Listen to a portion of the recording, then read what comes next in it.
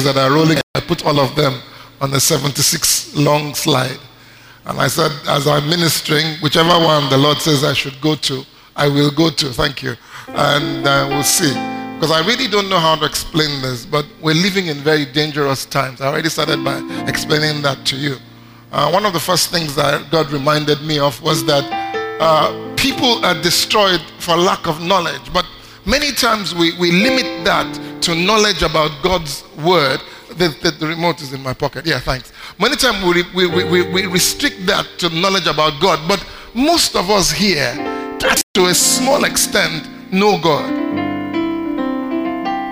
Am I right? We're born again. We're spirit-filled. We've read our Bibles. So the truth about it is not that knowledge of God that I think actually causes us to perish. I think it's also a knowledge of God's ways. I think it's a knowledge of God's methodology.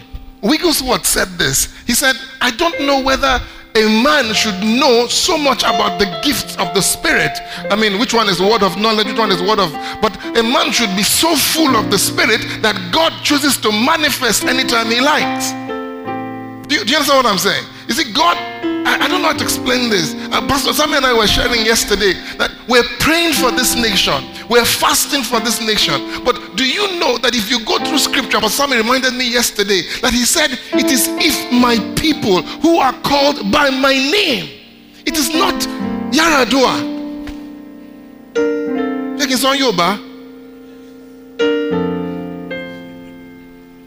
You still don't get my point. It's not, you see, whenever we pray here, I mean, let's not pretend. Mentally, we see God taking Yaradua's neck, especially Akala's neck, and knocking him on the head. Boy, behave yourself now. Come on, talk to me now. That's what we see in our heads. You know, to take one of that, boom, my friend, behave yourself, straighten up. But listen to me, until we change, they're not going to change. Listen to me, everything that, I'm going to say this one quietly so that they won't hear. Everything that is happening in Nigeria is happening in the church. We collect bribes. I've been to committees where they offer bribes. Church building committees. There's a printing press in Lagos owned by a church where if you don't bribe, your work is not done. Recently, somebody told me this, and I can't tell you the newspaper. They went to buy equipment, and the newspaper staff stole 18 million out of the equipment money. And if you check most newspapers, they will tell you that their job is to report the truth. You have no idea how much corruption has entered into our bloodstream in this nation. That children now are bribing, even in school, their teachers to pass exams. When I was in Jesus' embassy, before I left, and I prayed to God, the young man is not in this church right now because I don't intend to embarrass him. I'm not going to call his name. I don't even remember his name. He bribed his way through school. Got into school with somebody else's name. And graduated.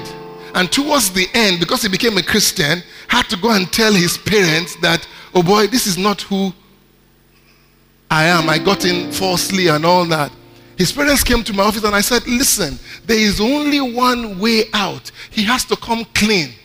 Baba is up like when we saw school fees, boy, he might graduate. My office there at Dubai. So there's a place where you and I have reached where we are. This thing is in our system. You know, problem with corruption.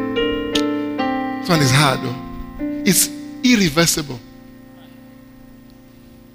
When an orange starts to rot, you put it in the fridge. Abi, what did you do? You slowed down. But you didn't stop it and you can't reverse it. And that's why corruption has to be cut off. You're in trouble this morning. Because I don't even know which way to go. We tend to talk about our problems instead of talking to it. It took me years to figure that out. I'll go dedicate a car and I'll be pleading the blood of Jesus on it and whatever other thing you want me to plead. Then I realized one day that God spoke to things. He spoke to a fig tree. A priest spoke to an altar and it broke. Old Testament. You've read it, haven't you? So I realized that everything in this world, living and non-living, responds to the word of God. How come God will speak to the waves and they will part? How can God rebuke the wind and it will stop? How can God speak to the sea and say, peace, be still, and the thing just goes shh? The more you talk about your problems, the bigger they get. But talk to your problems. And I remember one of the ministers on Wednesday began to speak to the city of Ibadan and said, Ibadan, give me what belongs to me. The prosperity that God has given to me in this city must come to me. The profits that belong to me here, the customers that are mine, I command them to come. That's how to pray, ladies and gentlemen. You're praying with authority and you're praying with knowledge. When are we going to be bold to use God's word? Instead of, I was watching a tape that I preached in Jesus' house in Washington. I didn't know that I had it at home. When I packed, I saw it. And suddenly, I said to them in Jesus' house, I said, isn't it interesting that all my life, my children never come to my door and sing praise and worship? Adam, for crying out loud, will never do that. Come and be singing praise and worship. Daddy, I love you. You're a wonderful daddy. Then when he finished, he knocked the door and said, Daddy, I wanted to find out whether you're going to feed me this morning. Or Daddy, do you mind paying my school fees? It's due. He has never done that. Never. He doesn't even know school fees is paid. He doesn't even know how much it costs. His own is, I'm going to school tomorrow. Or I need this. Or I need this. Now, I've told them that all of them must have holiday jobs. Oh yeah, even if it's 2 hours a day, they're coming to work at Game World. Sit down there. Don't start teaching them now that this thing costs money. Teach them now. He has a mobile phone, but he has to work for his recharge card. We'll buy him the mobile phone, no problem. But he has to make beads, sell it to his poor grandmother. She has bought maybe like 20 beads so far. Because he needs to recharge his phone. But I'm not going to give him recharge card. Because if I give him, he will think it's free. No, he's working for it. But do you know the only time I hear my son say please to me, in the sense that it is please, is when he's asking me to get a gift, maybe for Ayomide or one of his neighbors. Daddy, please, can you buy? That is intercession.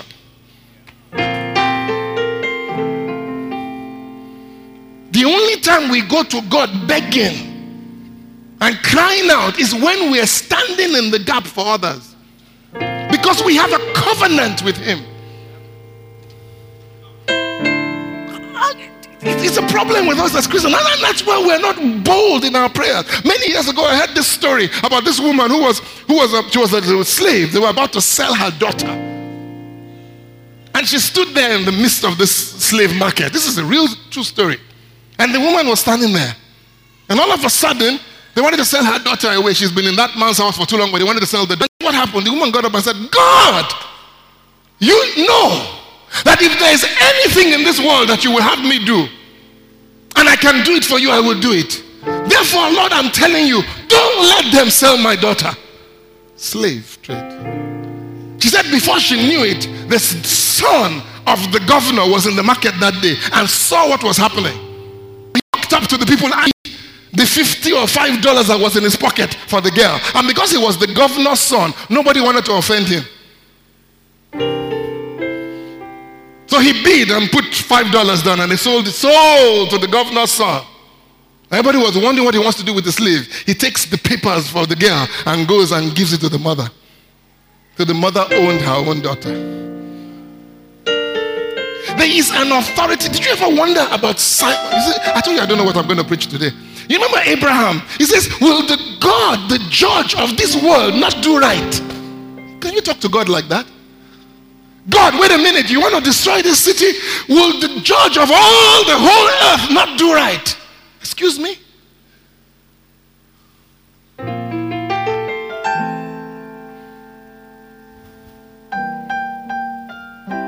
You know, you can tell a man's relationship by the way he prays. Oh, omnipotent Redeemer, Baba Saleh, Oga okay. He has no depth of understanding to the person he's talking to.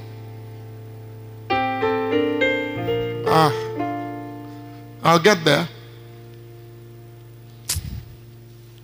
I haven't preached for almost 3 weeks, so you see there's a break for me. But listen to me. I began to tell you about the fact that there are things happening in you and I's lives that we need to understand. And the Bible calls mysteries are no big deals. They're not mystery as in mysterious as in a movie. Mysteries are God's secret plans. They're mysteries because they are hidden from the face of those who don't want us to achieve them. The Bible says if the God of this world had known, he would not have killed Jesus. Do you know that? But it was a mystery to him, and he didn't know that he was fulfilling God's destiny. Are you here? And that's why I'm telling you that what is happening around our nation, even though it seemingly looks bad, it's God's birth plans. But you have to understand the mystery behind it. You have to understand the way God thinks. And let me quickly go where I want to go. I want to give you an example of a man this morning, and I'm going to tie it to something else in a minute. But this is where I'm going. Ladies and gentlemen, something unique. The only man that you will find in the entire scripture that God will name his son after. And that was why many times in David's prophecies, people were confused. Because he will say things like in Psalm 23 or Psalm 22, they have nailed, and they never nailed him. They have pulled out my beard. They had never pulled out my beard. He was talking about Jesus, who was his God and his son.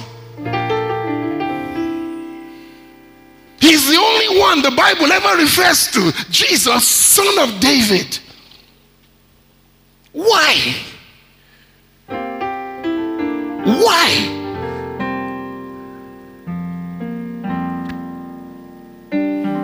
Remember what I told you. Deuteronomy chapter 5 verse 10. If you love me and obey my laws, I will be kind to your family for 1,000 generations. But if you curse and do the wrong thing, I will curse you to the 3rd and 4th generations. Ladies and gentlemen, there are decisions we are making today that will affect our children's children. We are not people who are living just for ourselves.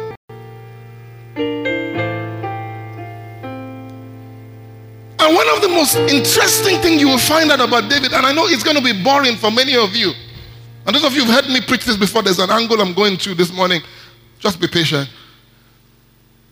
1 Samuel chapter 23, verse 2. Well, let's start from verse 1. Then they told David, look, the Philistines are fighting. They are robbing the threshing floors. And David did what? Inquired of the Lord. Ladies and gentlemen, you're going to see this word happen ever so often with this man called David. David inquired of the Lord. It's almost like a term that is not familiar to us in this generation. Listen, ladies and gentlemen, he didn't say that David prayed.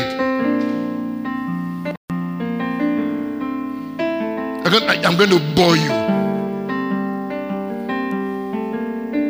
And the Bible says, shall I go and attack the Philistines? And the Lord said to David, go and attack the Philistines and save Keilah. But David's men said unto me, look, we are afraid here in Judah. How much more then if we go to Keilah against the enemy armies of Philistines? This was what was happening. They were being chased by Saul. They were already in trouble. And then people that live in another place are in trouble. And David is saying, let us be helped with all the economic woes that we're going through. Let's go and help somebody else.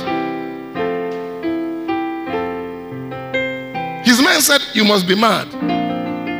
We have enough problems as it is. You want to go and solve? He said, no. Let's go back to the Lord. And the Bible says, David inquired of the Lord.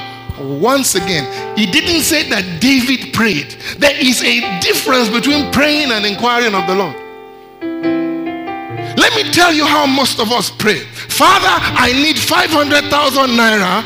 Thank you, in Jesus' name I claim it. And Father, if you don't mind, use Pastor Ben. Come on, talk to me. And then you will walk out of the room. And then 3 years later, you don't have 500,000 and you say, God didn't give me. People are quiet today. Oh. But somebody who goes to Inquire doesn't say, Lord, give me 500,000. Says, Lord, I need 500,000. How do I get it?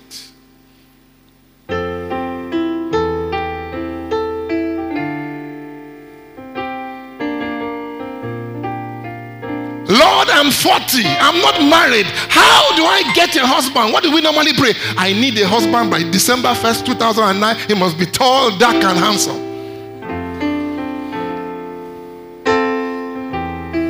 Okay, this is the section for that. I moved to this.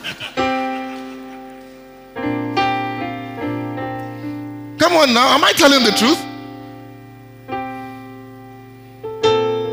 And after he saved Keilah, Saul arrives. And the Bible says Saul was told that David had gone to Keilah and God had delivered him into my hands, Saul said. For he had shot himself by entering into a town that has gates and bars. Then Saul called all the people together for war to go down to Keilah to besiege David. And when David knew that Saul had plotted evil against him, he said to Abiathar the priest, bring the ephod here to do what?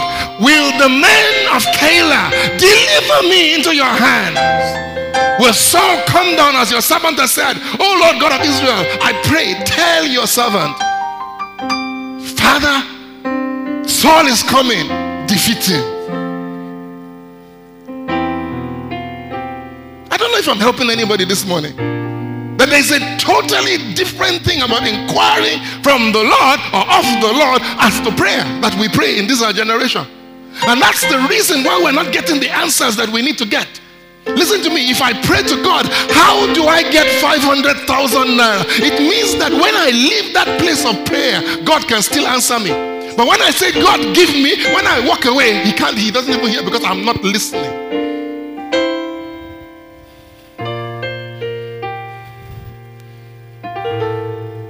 It's an obscure story. It's not a very popular story. All right?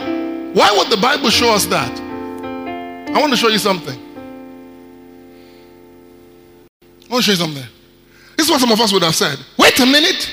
I am God's anointed. I don't need to inquire of the Lord. Samuel anointed me as a young man, and therefore I will go and fight the enemy. Then whenever I go and fight, God will be with me. Praise the Lord. And we fall down. Yeah. Our anointed one. He didn't presume to know God's will. How many of us are presuming we know God's will? I got a text from a young lady who's very close to me last week. She wrote me a list of the things she wanted to do. And we want to do this. My husband wants to do this. I said, that's wonderful. I said, but this is the problem. Why don't you just tell him that these are your plans, but he should tell you what he wants you to do. I said, because too many times we think, most of you who do youth service, and we make this fundamental mistake. Most young ladies or young men will come to meet me after and say, where are you posted to? They will say, wherever the Lord posts me. Wherever the Lord posts me, and that's where I will go. It's the Lord. I said, the man that was posting you was probably drunk yesterday night. And when he got to his office in the morning, he was angry. I said, the first 5 people are going to Maiduguri. Is that the Lord posting you? I said, the problem with you is that you know you are going for a posting, but you don't sit down and spend some time in prayer with God and say, Father, where will you have me go? You say, wherever the Lord posts you, because the Lord is the one that is working in the office. And then they post you to Maiduguri and life is tough. And you come back and say, the Lord was teaching me a lesson. What lesson? Wilderness. Christians with all their excuses. Somebody said one time, God always says yes or no. Sometimes he will say maybe. Where is that in scripture? You didn't commit your trip. You didn't commit your posting to God at all. It's after the devil has posted you. You now say, God, come and rescue me.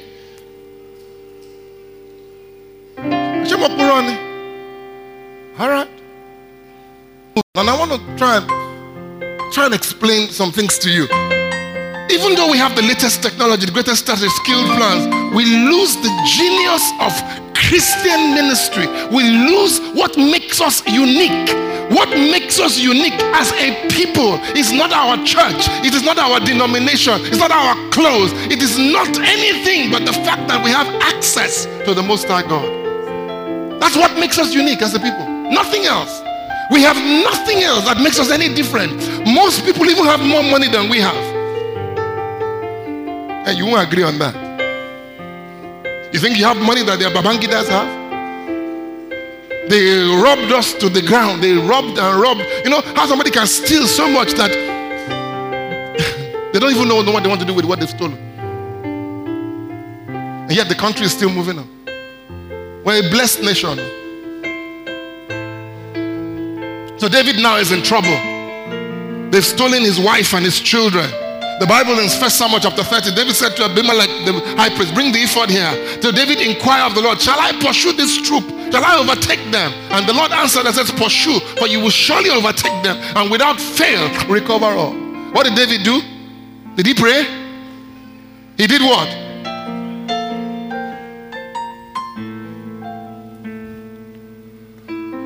Now he's about to be made king. This is not battle. This is not treachery. This is not whether I should go and fight. Now he is going to be ordained. This is a good thing, Abi. Should I use new streams or jogger? I'm going to be ordained bishop of the Bridge Network Enterprise. Should I use stadium, National Theater, Holy Ghost camp? I will invite my committee and they will sit down and have a meeting and they will say, Joggo's air conditioners work better than new streams. And you know Joggo has more grandeur. Let's go to Joggo. No. David did what? David inquired of the Lord, shall I go up to the cities of Judah? Go up. Where shall I go? To where? Hebron.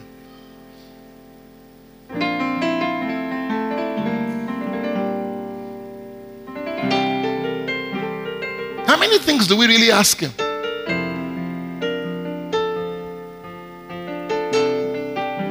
The Philistines that heard that he had been anointed king, and the Philistines deployed themselves in the valley of Rephidim, and David inquired of the Lord and said, shall I go up against the Philistines? Will you deliver them into my hand? And God said, go.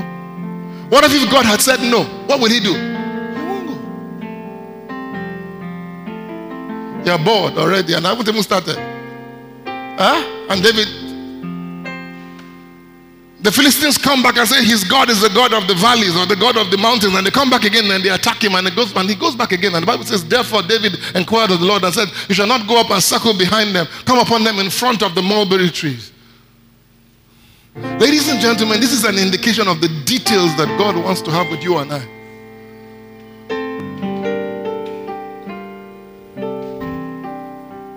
What about the time of famine? There was trouble all over the land. People were starving.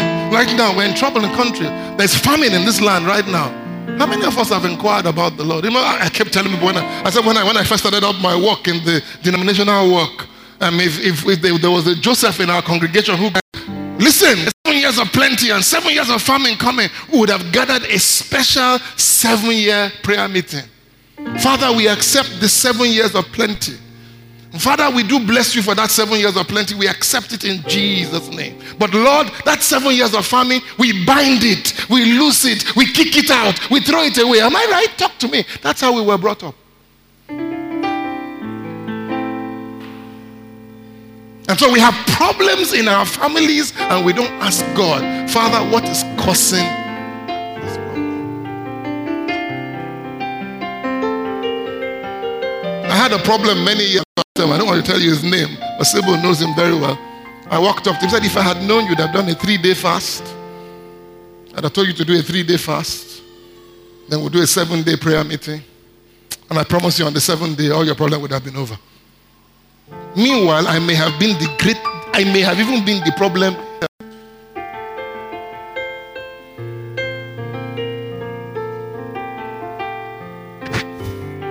It wasn't just the king. The Bible says that the children of Israel inquired of the Lord in those days, and Phinehas, the son of Elisha and son of Aaron, stood before it. In other words, the children of Israel also realized it was their job. I don't have time for it. I want to go somewhere this morning. Therefore, they inquired of the Lord further. When they were trying to select a leader, they began to find out who's supposed to be king, who's supposed to do this, who's supposed to do that. We begin to ask God the right questions. Who is that? But let me show you the other side. 1 Chronicles chapter 10. We all know the story of Saul. The Bible says Saul died for his unfaithfulness, which he had committed against the Lord, because he did not keep the word of the Lord. He consulted a medium for guidance. 14. But he did not inquire of the Lord. Therefore, he killed him. Who is he there?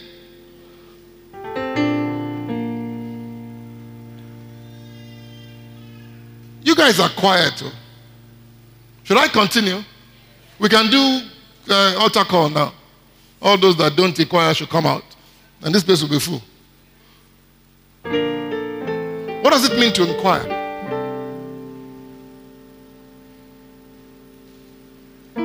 I know you can read, so don't let me tell you what it is. To ask, to find out the facts,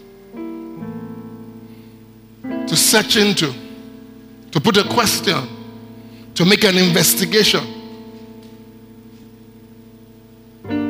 Asa, we all know his story. The Bible says Asa, in the 39th year of his reign, Asa became diseased in his feet, and his malady was severe. Yet in his disease, he did not seek the Lord.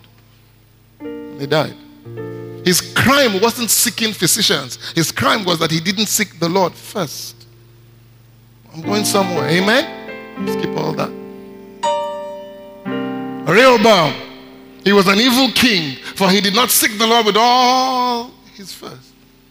Bible says, trust in the Lord with all your heart and lean not to your own understanding. In all his ways acknowledge him. And I was trying to do a little bit of a, that's why I said I have a crazy agenda here. But God has his own agenda for our lives. We don't know what God has for us. You see, let me rush a little bit and take you somewhere. And I really want to do this because I want you to understand where we are now. When I talk about inquire of the Lord, when I talk about David inquired of the Lord, it's almost like a foreign thing to those of us who are living in this generation, because our dispensation is from the dispensation of David. They had an ephod.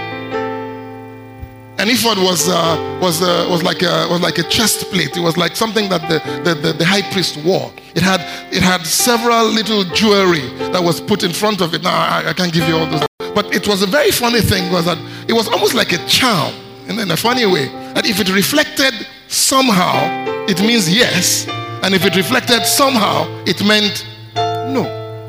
But it was a totally different sensation, and I want to explain that to you now. You see, it's almost as if at the beginning, Abraham, Moses, and the prophets, it seems as if everywhere they got their instruction from was from God the Father. Do you notice that? I'm not saying that was true. I'm just saying, but notice that. The Bible says he appeared to Abraham, and he had dinner, and Abraham interceded. It seems as if whenever Moses wanted to get direction, he would climb up a mountain. Am I right? Talk to me now. But all of a sudden, that seemed to change when Jesus came on the earth. It seems as if every time the disciples wanted to get direction, they went to who? To Jesus. Because he was alive, he was walking there, they went to him. And that was why before he died, he says, up till now, you've asked me nothing. But now that I'm going to die and be resurrected on your behalf, whatever you ask the Father in my name, he will give it to you. But I want to notice that we've come into a third dimension or a third dispensation, and that's the dispensation of the Holy Ghost. Am I making sense?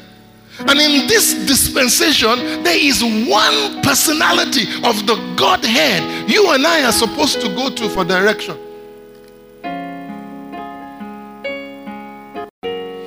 You know, I've shared this before, but the Holy Spirit is the first person of the Godhead to be mentioned in the entire scripture. You find him in Genesis chapter 1. You find him in Genesis chapter 1, verse 1. Yet, the first person to be mentioned in scripture is the least person we know.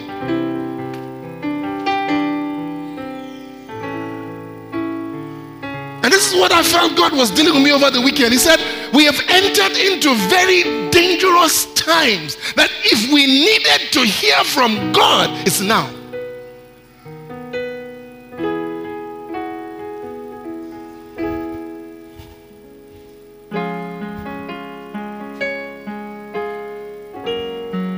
You see, they seem to, they always, the three of them, even though they're similar, they're a little bit different. One of them seems that's God the Father. He always seems to be commanding, let there be, go and do this. The second one he's always doing, and that's God the Son. He says, whatever I see my Father do. And the third one, it seems to be the hidden one, the one that you don't see, but you see. Am I making sense? All right? And the interesting thing about it is that, you know, this is one thing that we usually used to get ourselves into trouble with. 2 Corinthians chapter 13, verse 14. Every church that I know of that is Pentecostal, even non-Pentecostals, close their services with this particular statement: the grace of our Lord Jesus Christ, the love of God the Father, and the sweet communion of the Holy Spirit be with you all. And then we go home. We call it grace. Am I right? Huh? But inside this thing is a whole series of lectures. For instance, I put it in my pocket and it started going forward by itself. Anyway, let me show you what happens. There's as if there's a journey. It's as if there's a journey. How are we saved? The Bible says, for by grace are we saved. Am I making sense? So in other words, that particular grace statement that we're always quoting is an indication of the pattern or the progress God expects you and I to have in our walk with him. So number one, he says that you are saved by grace through faith, not of yourselves. It is a gift of God. In Galatians chapter 1 verse 6, he says, I marvel that you are turning away so soon from him that called you into the grace of Christ to a different gospel. Our journey begins with the grace of our Lord Jesus Christ. Without his grace, we would never have entered into it. Make sense? But look at what he says next. What keeps us in faith? It's the love of God. For God so loved the world that he gave his only begotten Son, that whoever believes in him shall have everlasting life. Ladies and gentlemen, God's grace saved us, but it was God's love that brought us there. The Bible says that while we were yet sinners, that Christ did what? Died for us. Are you here? So you remember the statement of grace. It says, the grace of our Lord Jesus, the love of God. So in other words, it's telling you how you move, but he tells you at the end of the day that what really keeps you going is the communion with the Holy Ghost. Let me give you an example. Many of you who were younger, remember when you first got baptized and got saved. You had this incredible love for God. Am I right? You had this incredible love for God that you almost even went back to get saved again, so that you can experience it again. Am I right? But you see, God is saying that there is another part. There's another part, and that's communion with his Holy Spirit. It's where you walk in the Spirit, where you move in the power of God, where you know his voice, where you have the mind of Christ. You walk with God, where you go and get your counsel from.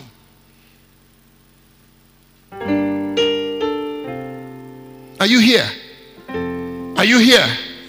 It starts with grace. And this is the problem. And let me be frank with you, and I'm going to be as blunt as possible. An unbeliever will never be satisfied until he meets Jesus. He will go to parties, he will take drugs, he will have sex, he will run about, he would make money, he will do whatever he likes, but he will never find satisfaction, and he will have peace and joy until he meets Jesus. Do you agree? Do you agree? But a believer will never find satisfaction in his Christian walk until he meets the Holy Ghost. I'm sorry. Have you noticed that most of us, after a while coming to church regularly, we begin to get bored? Come on, talk to me. You get to church and you're like, what are they going to say next? Talk to me. You get to church and you're wondering, why is service so boring? And this is the problem. I was telling them in Jesus Embassy the other day, I said, listen, how can somebody come to church and say, I didn't enjoy the worship? Excuse me, was it for you? When you begin to say, I didn't enjoy the worship, what you are actually doing is the level of your fellowship with God. It has nothing to do with the worship. Because there was somebody in that service who got engulfed with the worship. Talk to me now. Because the worship is not directed at who? At you. The truth about it is that what you are actually showing me is that there is something wrong between you and God.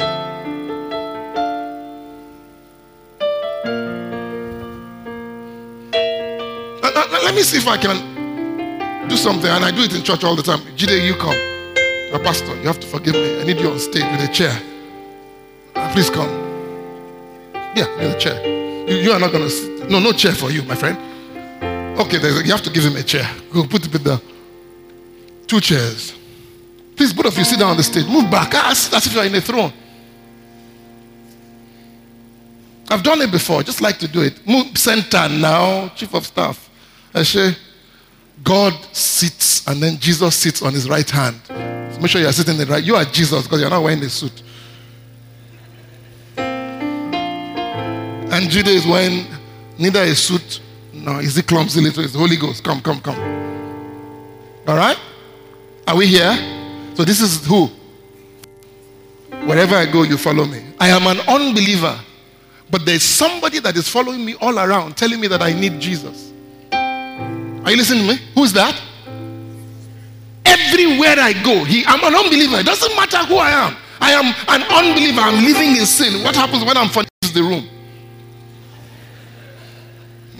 When I'm doing this, because the Bible says he cannot stand sin. You know, when I'm stealing and doing all those things, he just moves away. Even you, come on now. You know sometimes when you know when he goes to the back side of the car, when you're talking rubbish with your mouth, all of a sudden he leaves. So he doesn't leave, but he withdraws. Am I right? So everywhere I go, he follows me and he's telling me I need Jesus. And so God sends Jesus. Jesus, can you please come and save me now? So God sends Jesus. Come on. So God sends Jesus to me. And then in one crusade or something, I meet Jesus and Jesus saves me. Are you not going to save me? They don't like saving people. So Jesus saves me and tells me, you're my son. I've saved you. I died on the cross for you. And I said, oh, Jesus, I love you. Thank you for saving me. I will serve you. Anywhere you go, I will follow you. You are just the greatest redeemer in the world. Look at you. Your face is shining. You have rings on your head. I really want to serve you. And he says, wait a minute. Let me introduce you to the person that brought you to me. He is your comforter, your helper, your counselor. Whenever you have problems, go to him. I must go back to my Father and sit at his right hand until my enemies are made your footstool.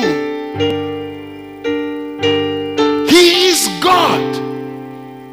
And so Jesus goes back, and 2 weeks after my salvation, I am wondering and thinking, God, why are you so far away? I don't feel you like I felt you that day that I gave my life to Christ. Lord, there's something wrong. I go to church and, the sermon is not as sweet as it used to be. Okay, I'm confused. Pastor Beng, I don't understand this scripture. Explain it to Pastor Beng says don't. And I go to Pastor Pelumi, he will say do. He's a journalist. So I'm confused. Should I do or should I don't? I'm confused. I don't know what to do. And trouble is my wife and I are not communicating and something is wrong. And this, ladies and gentlemen, can go on for years. I'm talking about months. And one day frustration comes in and I finally go, Jesus, why are you so far away from me? When I was first a Christian, you should have seen me. I was on fire for him. Meanwhile, who's following me around? You know why he won't go? He has a covenant with me. The Bible says he will never leave you or forsake you. He is my counselor, the one I'm supposed to go and inquire. The one that will tell me at one particular junction, turn right, go home. Don't go there, there's trouble ahead. What do? You know what makes it even worse? I get to my prayer closet and I don't even consult him. And yet the Bible says, who knows the mind of God except who? The Spirit of God.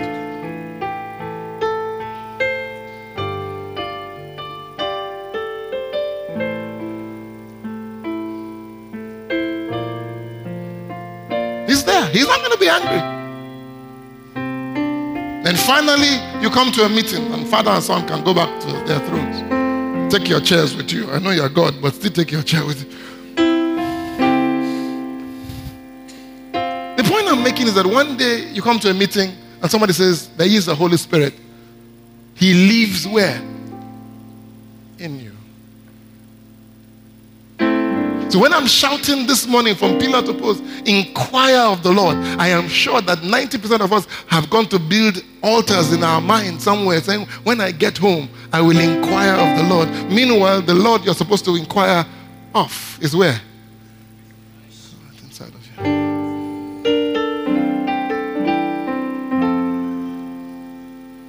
You know, you better stay with me now. This is me. I was younger then. And the Lord said to me, very long time ago, He says, do you know you can live a life where you can minimize your mistakes? If you will realize something, there is a right way, there is a wrong way, and there is my way. There's some things you will do that are wrong. Nobody needs to tell you. If somebody steals from you, you have every right to arrest him and put him in jail. So you are right. But God says, I have a better way. We can live a life, and we have to get to a place where we've got to realize that right now, you and I need to be extremely careful about every step that we take in life.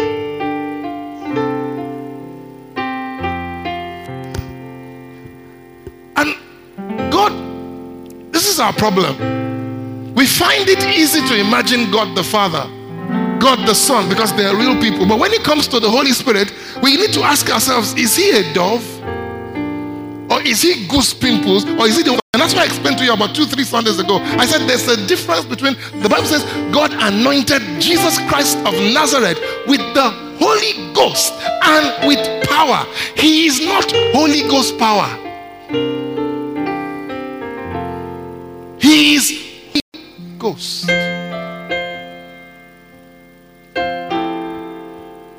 God says He gave you the Holy Ghost, and He also gave you what? Power. Power is ability. Is He speaking in tongues? But this is what Scripture tells me. Any voice is a person. Check it out. How many of you have ever seen 1,000 naira on the floor and then nobody can see it, and all of a sudden you hear a voice telling you, pick it up? Come on, not you. You hear a voice. That thing is a person because it has a voice. Have you ever heard a pig walk up to somebody and say, do this? If not, the pig would have been shouting when you want to cut his neck that don't kill me, don't kill me. Does it do that? No. So anything that has a voice, anything that has an intellect, look at what John chapter 16 says. He will guide you into, He will not speak of His own authority, so He speaks. Number 2, He says, He who searches the heart knows the mind of the Spirit, because it's for the saints according to the will of God. So He thinks. Then number 3, He has emotions, so He feels. That's why the Bible says, do not grieve Him.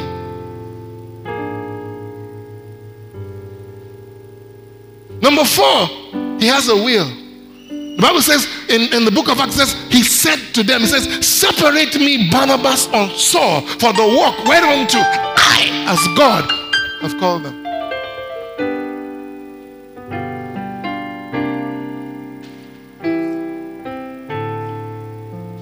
The problem with people like the Holy Ghost, is that because they are somewhat obscure, we think they are less as God.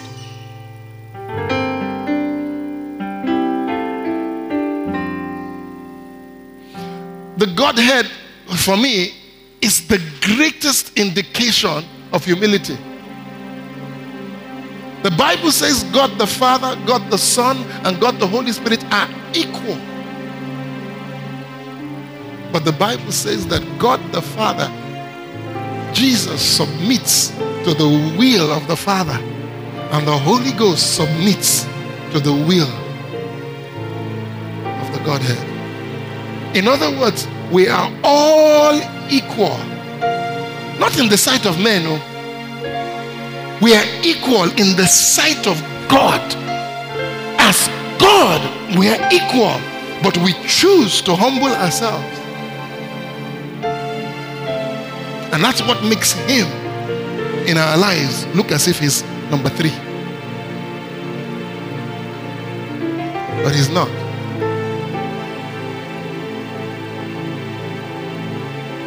As a matter of fact, he's the power behind the Godhead. That's why you will see the statements you will hear in the Bible that goes, the hand of God. That's why Ezekiel will shout and say, the hand of the Lord was upon me. That's why the Bible you will see, it said the breath of God. As a matter of fact, what happened to Israel was that God stood at the Red Sea and blew his breath. And the Bible, you see, most of us need to read the Bible properly because you only find it in the Psalms. The Bible says he breathed so much that the waters rose up and they froze. The Bible says Israel walked on dry land. So while he was blowing, he was drying the ground. While he was blowing, he was freezing the walls on the two sides, that Israel were walking like this and looking through glass and seeing ships and seeing whales and seeing things in the water and wondering, this God is awesome. That is who reduced himself and came to live with you.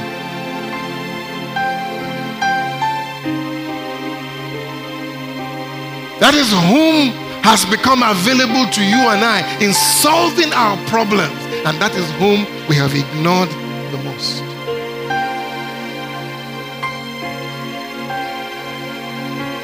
Until we change. The Bible says that the whole world, listen, is waiting for the manifestation of the sons of God. But Romans says, as many as are led by the Spirit of God, they are the sons of God. So in other words, what scripture is saying is that Nigeria, America, Ghana, or your state is waiting for those who are led by that.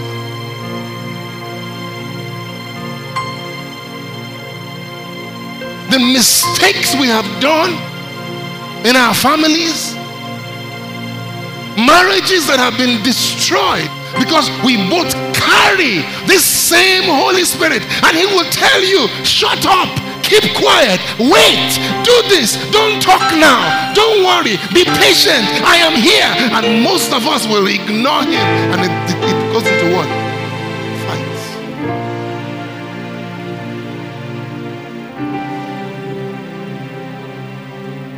What distinguished that man? The Bible says he reveals the truth or the reality. I don't want to spend too much time on all this. I don't want to spend too much time. I don't really need the PowerPoint anymore.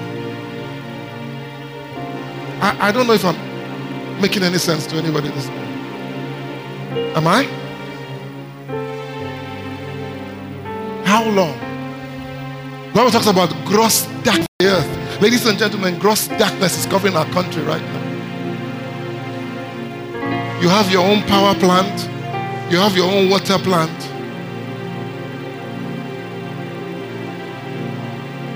The government has recently, you know what they're doing? That's what they do. They test the waters. What happens if petrol is 98? How are Nigerians going to react. So they put it in the newspaper so that they will see whether you are going to react or not. Start to read you and know how to break it to you. Now, I was telling somebody in the hospital, I said, 98 naira per liter. I wish it was only your car.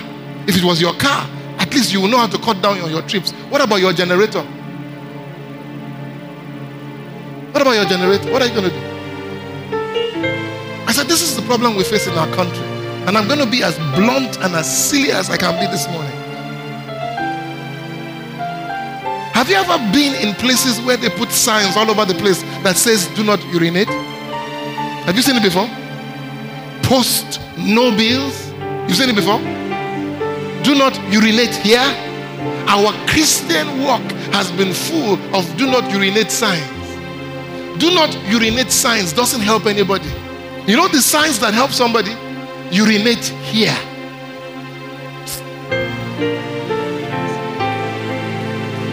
You have to hear me. You have to hear me this morning because it's a problem for us. Our has been full, give me tissue, has been full of people telling us what we shouldn't do. And we are struggling because right now, what we shouldn't do is not helping us.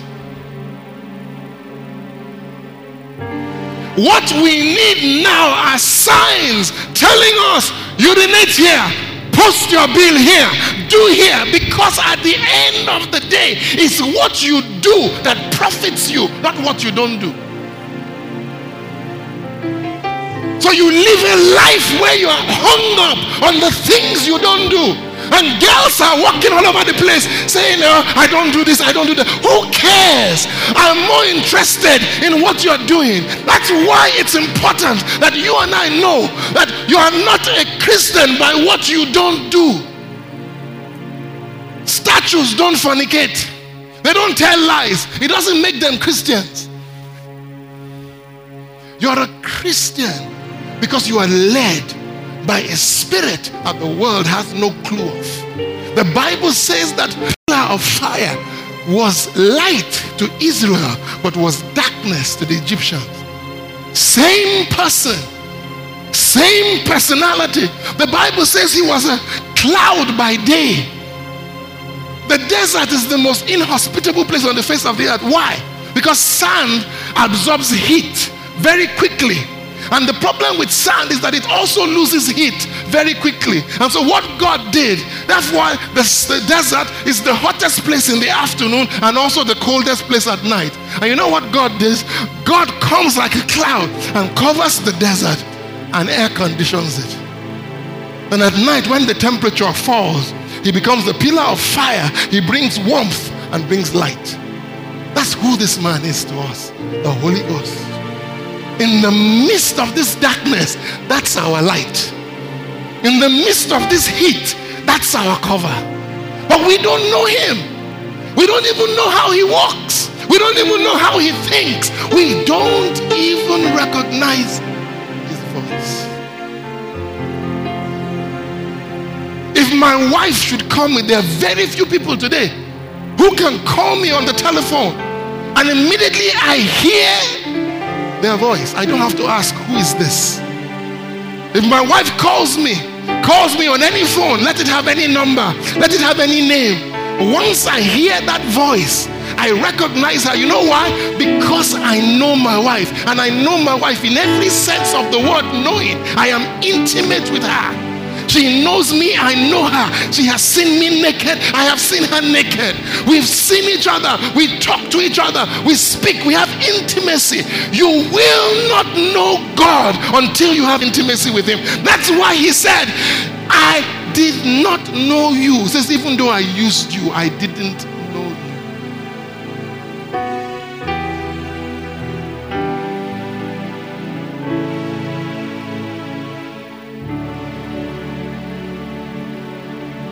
I am confused as you are about this nation. I am as confused as you are as to what's going to happen tomorrow. And let me tell you something. I'm sorry to say this. We as men of God have fooled you for too long. Just because I stand there and I do, doesn't mean I see anything.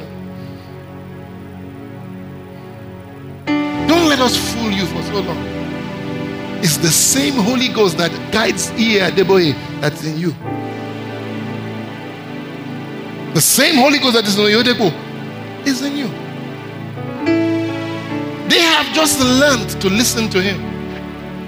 You haven't. I haven't. But I need to be sure that in these times we're moving in, I can hear him. Because it's going to be more dangerous as we move from here on. Many of us are going to be tempted to go back into the world. And I don't mean go back and begin to fornicate. I'm talking about doing business the way the world does it. Many of us are going to be tempted to compromise because of survival. But the one that made your business lives in you. The one who carries the whole earth. The one who created those who created whatever you are selling.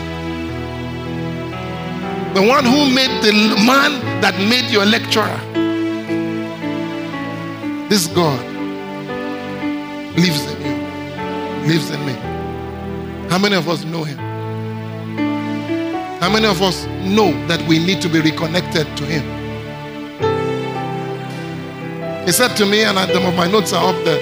He said, there are times you've gone out to preach and you've not listened to me. He says, those times I have winked at. He said, but from now on, you've got to hear what I'm asking you to say to the people, because I know what they need more than you know what they need. And some of you, we have a theme, and all of a sudden I'll come to service and I will go in a totally different direction from the theme. Because I've learned to listen to him. I've learned that if he has something, he knows who he wants to touch. And most of us right now are confused about what to do. I can't tell you what to do, but the Holy Ghost can. You have the one that is greater. Anything I tell you should be a confirmation of what he has already said to your spirit. We're living, ladies and gentlemen, in incredibly dangerous times. I want to introduce the Holy Ghost to you tonight. The Comforter, your friend. He has a voice. He's been with you all this while. You've grieved him, yes. I have grieved him. I grieve him ever so often.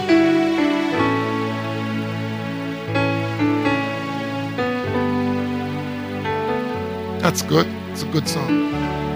Let's pick it up. Let's pick that song up. Yeah.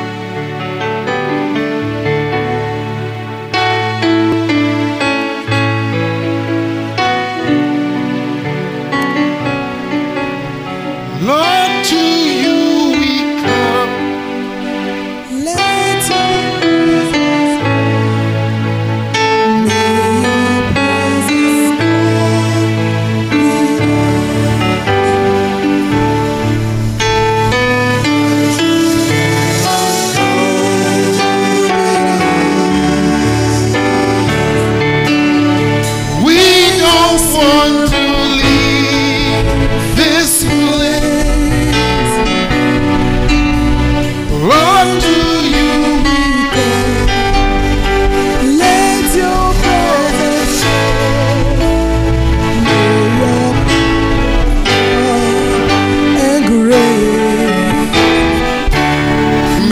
your spirit lead us every day. May your spirit lead the way. Lord, to you we come. Let your glory fall, and may your presence go. The song is a reflection of what happened to Moses. God is angry with Israel. God says, you know what? I'm going to give you an angel. He's going to guide you. He's going to lead you. He's going to take care of you. He's going to show you what to do. He's going to be with you. He's going to be everything I am to you. The angel is going to be. And then Moses turns around and says, no. If you don't go with us, then we're not going to leave you. You know, the Jews of old, in that desert, ladies and gentlemen, in that desert, you could walk up to a Jew and ask him, when are we leaving this place? And he says, I don't know. He says, why? He says, when the cloud rises. I was telling somebody the other day, I said, have you noticed the way, when I first started as a Christian, they will come into a meeting, they will say, Nigeria for 5 minutes. Then let us pray for your family for 5 minutes. And then one lady, the Lord said to me, who told you it's going to take 5 minutes for your prayer to be answered? Who told you it's going to take 5 minutes? How do you know how long you're supposed to pray for? The Bible says the Spirit gives you what? Utterance. Once the utterance is finished, the prayer is finished. So he may give you utterance for 15 minutes, or he can give you utterance for 2. Who told you that your prayer is going to take 5 minutes? Reverend George was here 2 Sundays ago ministering, and I was sitting in my office, and I was angry. We were waiting for him for 2 hours, and guess what we were doing in those 2 hours? Praise and worship. We used 2 hours to praise and worship God to wait for a man. We're crazy. I said I would have preferred if they put Stephen on the stage to entertain for 2 hours while we're waiting for Reverend George. But praise and worship is directed to one person, God, not for waiting. You think the Holy Spirit was here? I guarantee you he walked away. That's how much he has become familiar to us. How many of you ever heard that? I think Buy Your Landlord bought her book. There's a lady in Pakistan. She's now in America. The lady, what's the name of the book she wrote? This was a lady who didn't know about Jesus, but found out about him by something that happened. And she had to live her life in Pakistan being led by the Spirit of God. Led her to give her life to Christ. Led her to be filled by the Spirit of God. Yeah, no man helped her. She had to escape from Pakistan because they were going to kill her. It's a book. I've forgotten the name of the book. Who knows the book? You don't read. Young lady. Today she has grandchildren and all that. She learned about God by the Holy Ghost. She said she would do something, all of a sudden his presence will move back. Then she knew that thing was wrong. Huh? I dare to call him Father. You have the Holy Ghost. You have books. This is what somebody said to me many years ago. He said, it's as if God appears to you and gives you a map and a guide. Come, Jide. He says, as if God comes to you and says, this is the map, this is the guide. Which one do you want? He says, 9 out of 10, we will take the map. Then as we're going, and when we get lost, we'll say, I'm having a problem. But God, no. God gave us both a map and a guide.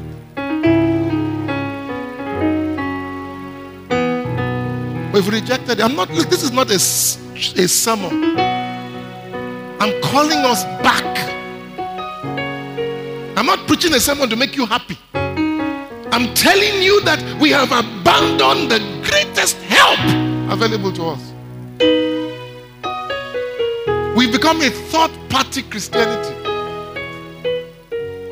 Those days we will wait until one general overseer or one man of God will tell us God's prophecy for 2010. We're all waiting. Meanwhile, the same Holy Ghost is in you. Let's stand up. Let's talk to God. Now, this is individual now. We all have to start in the place of repentance. Then you need to begin to ask God to be sensitive on the inside of you. Sensitive. Let's change the song because we don't know the words well. We don't know the words. They don't know the words too. So we need to find something that they know. Come on, talk to me this morning, guys. Just talk to him this morning. We all need to repent this morning. I need to repent. We live our lives as formulas. You come on stage, you sing 4 fast numbers and 3 slow ones, and you expect the Holy Ghost to appear. And sometimes he honors us. Change the song. We do that. Formularize. You get up in the morning, your quiet time is a list that you put before him. Am I talking to the right people this morning? It's a list of what he's supposed to do for you today. And my marriage, my wedding is in December. Lord, make a way for me that they may promote me in my office and I may get some money. And just list all of the things you want. Where is God? Where is God? What do you want me to do?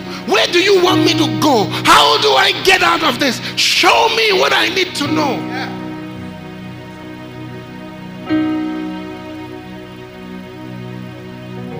Some of us, we have grieved the Holy Ghost so much that our consciences have become seared.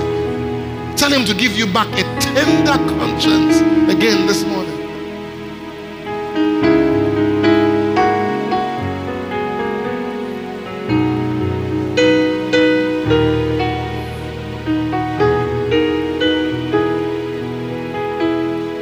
Give you a tender conscience again.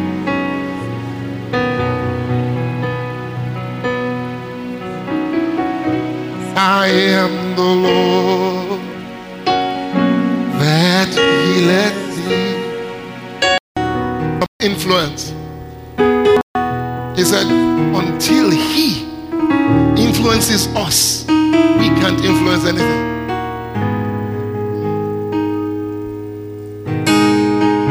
We are not a hit and miss religion. One of the things they call the Spirit of God, they call him the Spirit of reality. He is one of the most practical personalities you've ever met in your life. He is not as goofy, spiritual as most ministers are. He tells you practical solutions. And Solomon, 2 women, 1 child. Or 2 women, 2 children, 1 dead, 1 alive. What would you do? What would you do? And we all face challenges like that every day. What am I supposed to do? I used to tell, one of the greatest things the General Overseer ever taught me was when he taught us as ministers. He said, because of my position, everywhere I go, they used to ask me to pray. He says, as a young man, I will just get on the pulpit and I will pray. But it says, I have learned to pray before I pray. And I thought that was brilliant. It says, I have learned to pray before I pray. In other words, I go to ask God, how I pray about this. I don't just pray. Most of us pray out of our heads. Come on, talk to me now. Am I lying?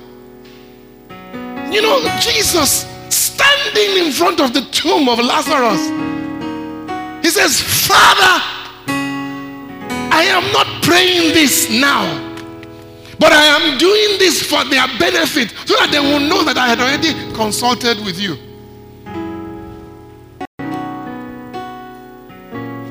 I go to weddings, they will say, man of God will climb up on the pulpit and say something like, Father, as we live here, go with us. He said, I will never leave you nor forsake you. How can you be asking God not to leave you when he told you that he will never leave you?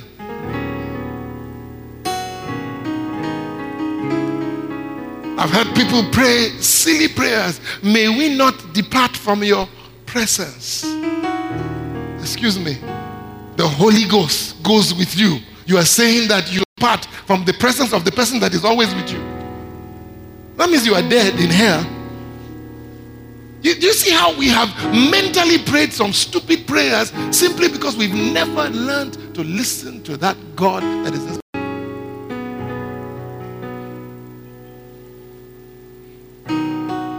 Do you know that there are times in prayer, I watch movies and they help me.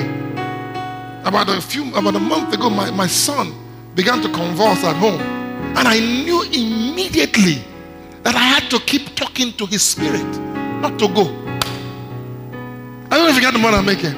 It wasn't Jesus now. Father, I had to communicate with the person I'm talking to, because he's a spirit to spirit. You are not going anywhere. You stay with me here. You know what I mean?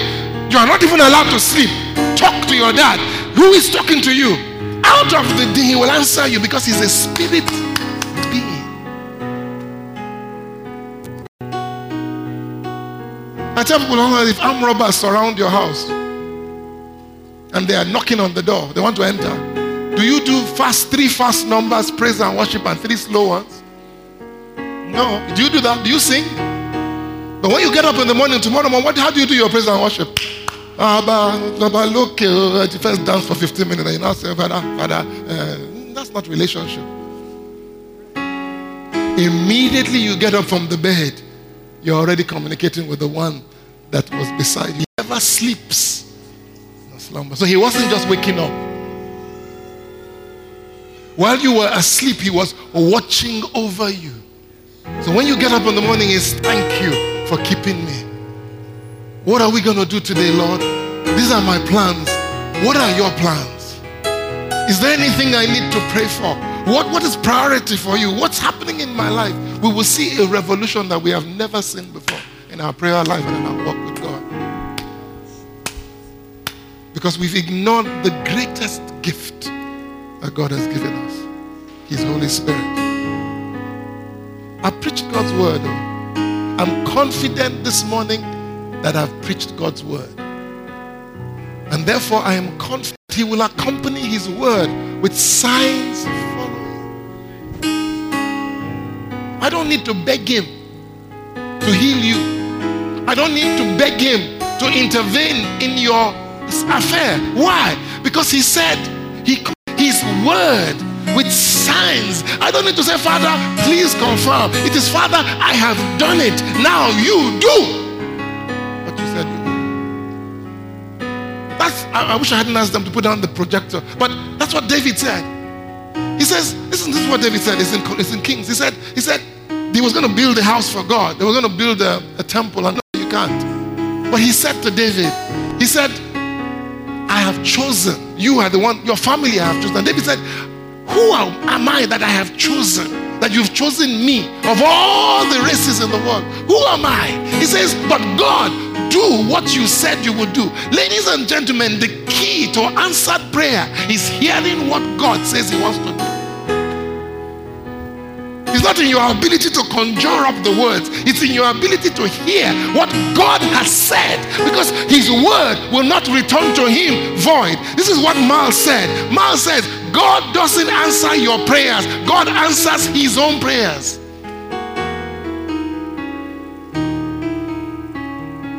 Father, in the name of the Lord Jesus, if you're sick in body right now, put your hand where that sickness is.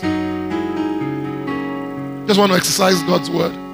If you're sick in body right now, you can feel the pain. Put your hand where that pain is. Put your hand where that pain is. Lord, confirm your word. Confirm your word. Confirm your word. I rebuke that disease. I rebuke that pain. I rebuke that sickness. I rebuke it now in the name of Jesus. Command you to go. Now you begin to do what you couldn't do before. It's that simple. Just begin to do what you couldn't do before. And then for the other groups of people here this morning, listen to me. We are living in dangerous times. We need to hear from God. We need to inquire of the Lord. Makasaradaya. Zetanasha Torah Bakasanavra Dosolotonamaya. Mendele Sotoroma Shikaradaya. Lefrenos Turakaya Papramantolanaya. Evrenesa Idredes.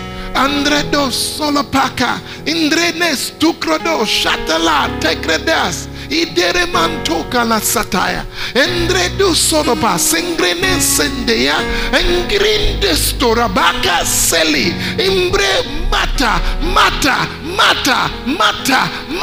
Castembre Vastono. God says His precept, line upon line, in that He starts with you and then He builds. Many want to rise to the top without going through the steps. If you can't hear Him now, you won't hear Him then. It's now. If you don't hear Him in your marriage, you won't hear Him when you become head of state. If you don't hear Him in your business, you won't hear Him when you become a multimillionaire. Many have waited and said, when I get here, I will do thus. The Lord says, it is who you are today that you will be tomorrow. Stop waiting. Stop waiting. Stop postponing your life. Stop saying, tomorrow I will do this. Because tomorrow is promised to nobody. Today is the only day that is acceptable to God. It's today you make up your mind to walk in the light of the truth that is revealed to you. Not tomorrow. Tomorrow, who knows who will be here except God. Make up your mind that today I'll make up my mind that I will listen to the voice of the Lord my God. If you will diligently hearken unto the voice of the Lord your God, then these blessings shall come upon you and overtake you. Blessed shall you be in the city. Blessed shall you be in the country. Blessed shall be your seed. Blessed shall be the things that you do. It's in Deuteronomy chapter 28. If you will do what? Diligently hearken to the voice of the Lord our God. The voice of the Lord our God, I told you, is the Holy Ghost. Father, I make up my mind this morning. I will follow you. You will help me. You will teach me. I would listen for your voice. I would listen for your voice. I would listen for your voice. I make up my mind. I will be led by your spirit. Father, I make up my mind that I will not struggle anymore. I'm going to inquire from you. I'm going to seek your face. I'm going to follow you. I'm going to hearken to the voice of the Holy Ghost. I'm going to follow him. It's what he tells me. You will help me, oh Lord. You will strengthen me. You will teach me yourself. You will help me, Father, and I will not draw back again to perdition, but I will make up my mind like you.